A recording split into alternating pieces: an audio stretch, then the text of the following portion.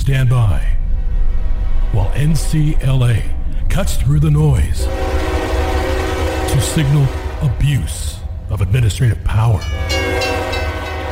This is Administrative Static with Mark Chenoweth and John Vecchione.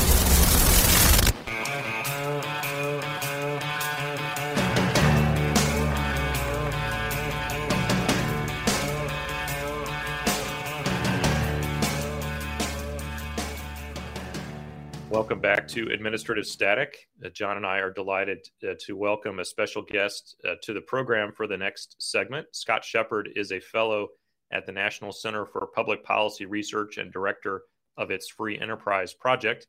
He's also a client, or the National Center for Public Policy Research, rather, is a client of NCLA. But today we've invited Scott on to talk about an interesting op-ed that he wrote for Real Clear Markets. And the title of this op-ed is "If Carbon Emissions Are Material Disclosures, So Is Everything Else." Scott Shepard, welcome to Administrative Static. Well, thank you so much, Mark. Always great to talk to you.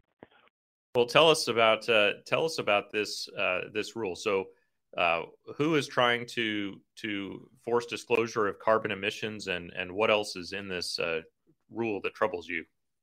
Well, pretty much everybody in the Biden administration is. That's one of their whole of government initiatives. But in this specific case, it's the Securities and Exchange Commission. The SEC floated a rule that would require massive amounts of carbon disclosure, and very speculative amounts of carbon disclosure, and carbon disclosure that would reach out to make companies report on the carbon used by other companies, by energy providers that could provide their own carbon emissions information, and then even for final users to try to guess how much carbon they're going to use.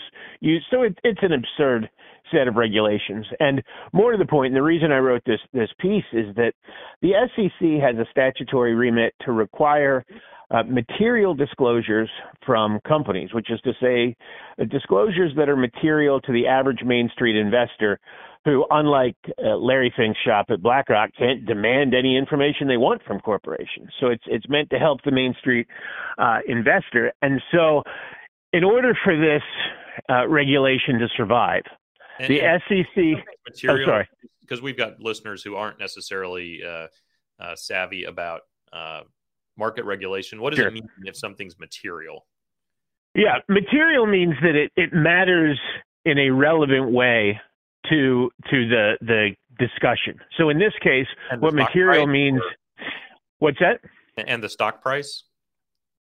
Well, right. So what the analysis is here is, does the average consumer who buys a little bit of GM want to know all of the information being required? And is it going to matter in a relevant way to that ordinary investor's purchase? So as you say, is it going to affect the stock price in a fairly direct way? And the SEC has said, and it has to argue, and then courts have to buy the idea that all of this carbon disclosure is materially relevant, is directly relevant to the stock purchase decision by an investor. The problem that arises is that in order for this information to be material, to be relevant to the stock price, what has to happen is that the SEC's assumptions about carbon, and that are based on Mike Bloomberg's task force and UN modeling and assumptions made by the Sustainability Standards Board and others, that all of those assumptions are correct, which is to say you have to assume that the current administration's climate policies are going to stay in place forever, such that if you invest in carbon-producing assets, those are going to be, and this is a term of art, stranded assets that the company will lose its investment in. It doesn't come to grips with the fact that the next time there's a rotation in office, then all of those regulations will be withdrawn the way they were under the Trump administration, so that stranded asset analysis isn't relevant anymore. They don't grapple with the fact or they assume away the problem that none of this carbon emission by Western corporations means anything at all if developing countries don't, as a practical matter, go along with decarbonization. And India and many other developing companies had said, we're just not doing that. We're going to get wealthy the way you did, West. And China sometimes runs its mouth at these COP meetings that are held every couple of years, but then goes back to, and this is true of last year, adding more coal-emitting factories, energy factories, than the whole West still has. Right. So, right. And right. I have to think that they show up at these conferences just to sort of goad the West into making itself less competitive with China by raising the energy costs for the West. Meanwhile, China will do what it damn well pleases. Yeah, that's absolutely true, and it's true on so many fronts. The Chinese government, in various ways, funds our collective Western and especially American mental breakdown. Right, when you're running the military, you're picking military officers because the guys looked awfully fetching in stolen dresses, or by other similar criteria, then you're not going to have a terribly effective military. And that's what they're doing. They're doing it on the climate front. They're going about building reliable energy. While I don't think you can blame China for that last one. I mean, that seems to be internally done. But I do think. But the thing is, I thought you were going to go to TikTok with the TikTok in China versus the TikTok fentanyl here. Yeah, exactly. Yeah. No, those are exactly right. And I guess Brinton wasn't a military officer, but it does make the point. What we're training about in the military is not how to beat China and other near-peer adversaries. And what we're doing with all this decarbonization is moving away from reliable energy toward unreliable energy that's nevertheless not clean. Green isn't clean, which is a snappy slogan I came up with earlier in the week, so I wanted to bust that out. But with making the companies disclose these costs, I mean, if it, if I want to go buy a pair of, I guess I won't use a consumer product. If I want to buy a share of Nike or a share of Adidas, maybe I do care. And if one of them is green and one of them is not, maybe I want to know that. What's wrong with forcing these companies to disclose this information? Well, a couple of things. First of all, it's very expensive. These carbon disclosures would cost vastly more than all other disclosures that have ever been required by the SEC before combined. It's a price tag in, I think, the hundreds of billions of dollars each year. And that creates all sorts of problems like consolidation of power in large companies because it increases the barriers to entry and compete. And so, of course, the giant companies like that because it increases the barriers to entry and competition. But it's one of those moves that seizes up the engines of entrepreneurship and productivity in the American economy. But additionally, and this is what I was talking about in my column, in order for these regulations to stand, some court will have to decide that disclosures are material and so fit within the SEC's remit and can be forced on companies by the SEC, even if any connection at all to a company's stock price is based on inference after inference and presumption after presumption, most of which are counterfactual. The thing about that... sorry. I was just going to ask, why isn't this compelled speech, Scott? This seems like forced speech to me. Well, I mean, it is forced speech in the sense that that they are requiring specific things be said, and that is a deviation from how the SEC usually works. The SEC has tended in the past to say, disclose material stuff, and then companies do that on their own. By their own lights, by their own determination of which material. And if it turns out that they withheld things that under regular standards of review really were material, then they get in trouble with the SEC and they get fined or other penalties. In this case, the SEC is compelling them to say very specific things and very elaborate things and to devise all sorts of models in order to make fairly random guesses to answer these questions. Right. And go ahead. No, go ahead.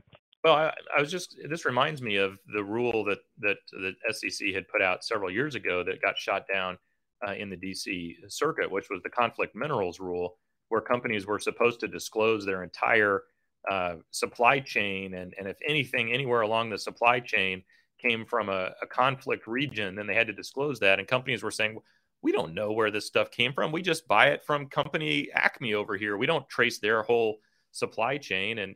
And so SEC was going to make them disclose that that something may or may not have come from a conflict region. And DC Circuit said, no, you can't make them do that. They're not in the tracking the entire length of their supply chain business, and you can't force them to say something that might not be true, i.e. that something came from a conflict region when it didn't. It seems like that precedent would be really relevant to this rule. Yeah, I think that's exactly right, especially when some of the mechanisms that are required.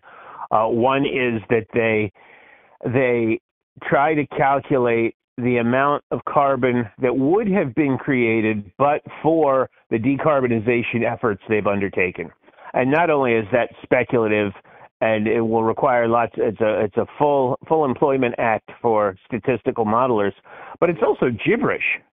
I mean, of course, companies are going to say, oh, we've saved, this is like jobs created or saved under the Obama administration. We've saved 18 trillion cubic whatevers of carbon emissions.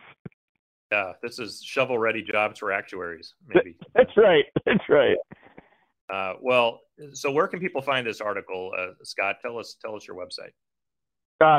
It was at Real Clear Markets a couple of weeks ago, but you also, if you check out freeenterpriseproject.org, we put up on our blog, we put up our page, put up all the stories that we have published, so it should be available fairly easily there. Terrific. Scott Shepard, SHEPARD, from the National Center for Public Policy Research. Thanks for being with us on Administrative Static. Thank you.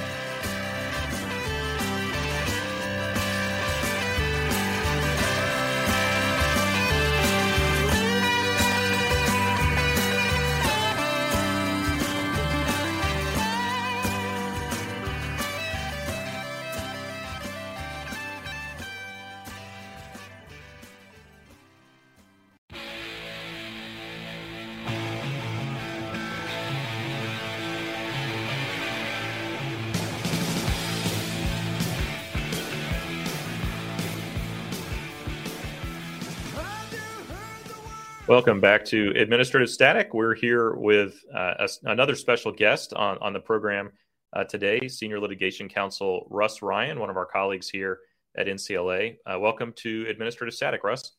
Thanks, Mark. Thanks for having me. Absolutely. Well, so Russ has authored an amicus brief at the U.S. Supreme Court for NCLA in a case called Harry C. Calcutt III versus the Federal Deposit Insurance Corporation. In this case, so a petition for a writ of certiorari has been filed.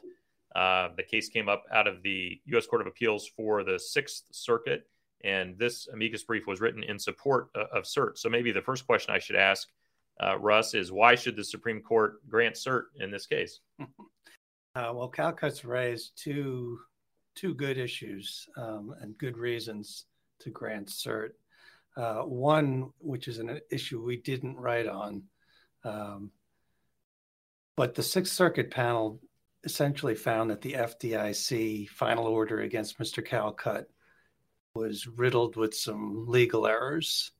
And Calcutt claims that the panel then ignored the Supreme Court's ruling in a case called SEC against Chenery back in the early 40s, I think.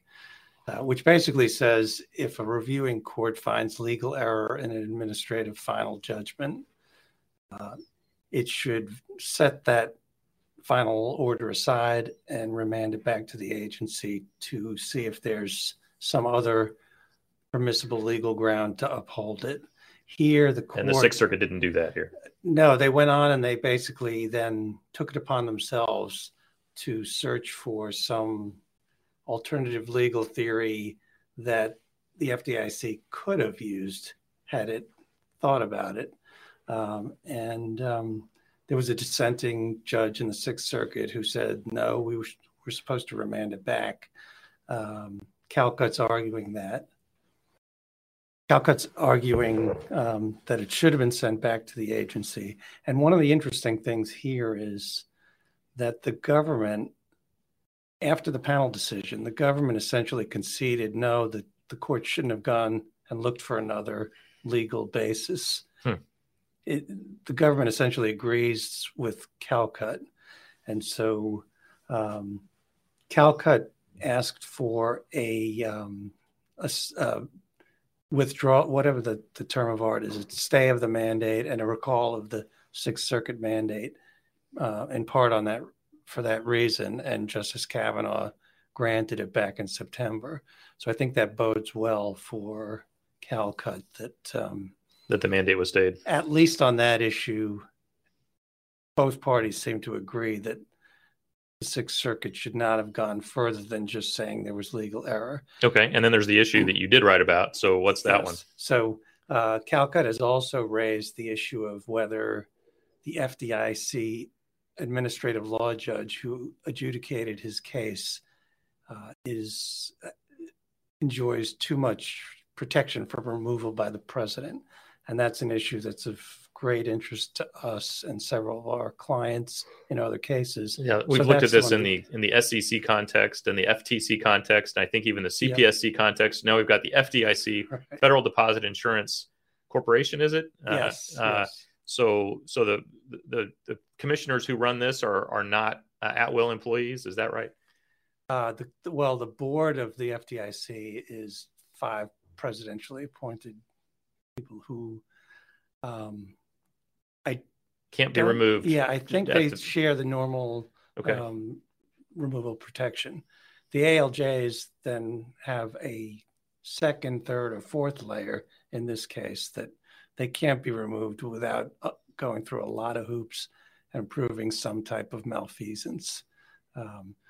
So what the Sixth Circuit did on that issue is it basically said, well, we're not sure that the ALJ has too much removal protection, but we're not going to decide the issue anyway, because even if we agreed with you, Mr. Calcutt, we can't give you any kind of remedy because you didn't show us that the result would have been any different had this ALJ been removable at will.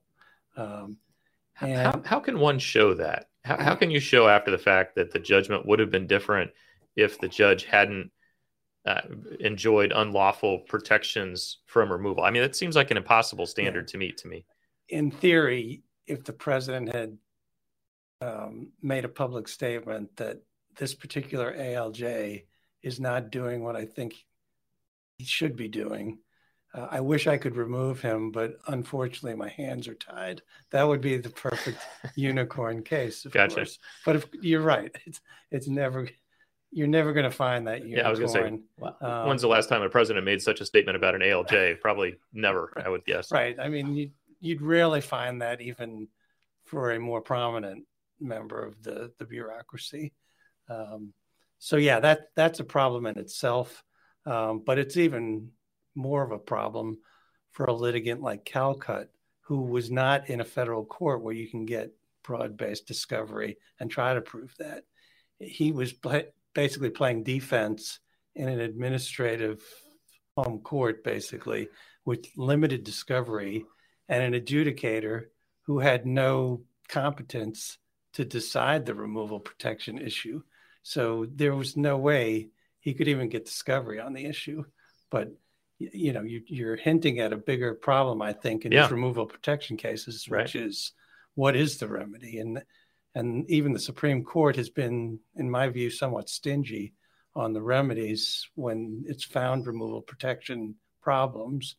But now we know that if the Supreme Court is stingy about it, at least one lower court, the Sixth Circuit, has decided, well, if there's no remedy, then we don't even have to decide whether this is unconstitutional or not. But to me, the problem is you need to decide if it's unconstitutional, because if it is, you ought to at least be able ex ante to stop yourself from having to go through the proceeding in front of the unlawful ALJ. Yeah, if it has not, even if it only has sort of a salutary effect and it's kind of a Pyrrhic victory, at least it puts the agency on notice that, hey, you're violating the Constitution, and then future litigants can, or presumably if you assume the agency is going to obey the courts, they do something to stop what they're doing, right, to fix the problem. But if they could. But essentially, it seems like the Sixth Circuit said, well, but that's not going to help CalCut, so that's not a remedy we're going to order, because that remedy is about other people in the future, not CalCut, and therefore it's irrelevant to this proceeding. That seems a kind of an unfortunate take. Yeah, and what puzzles me is, I mean, the obvious remedy in a case like this would be set aside the tainted final order of the FDIC. That would be satisfactory relief to Mr. CalCut. Even if he had to go through it again or something like that. Yeah, that would be second best maybe. But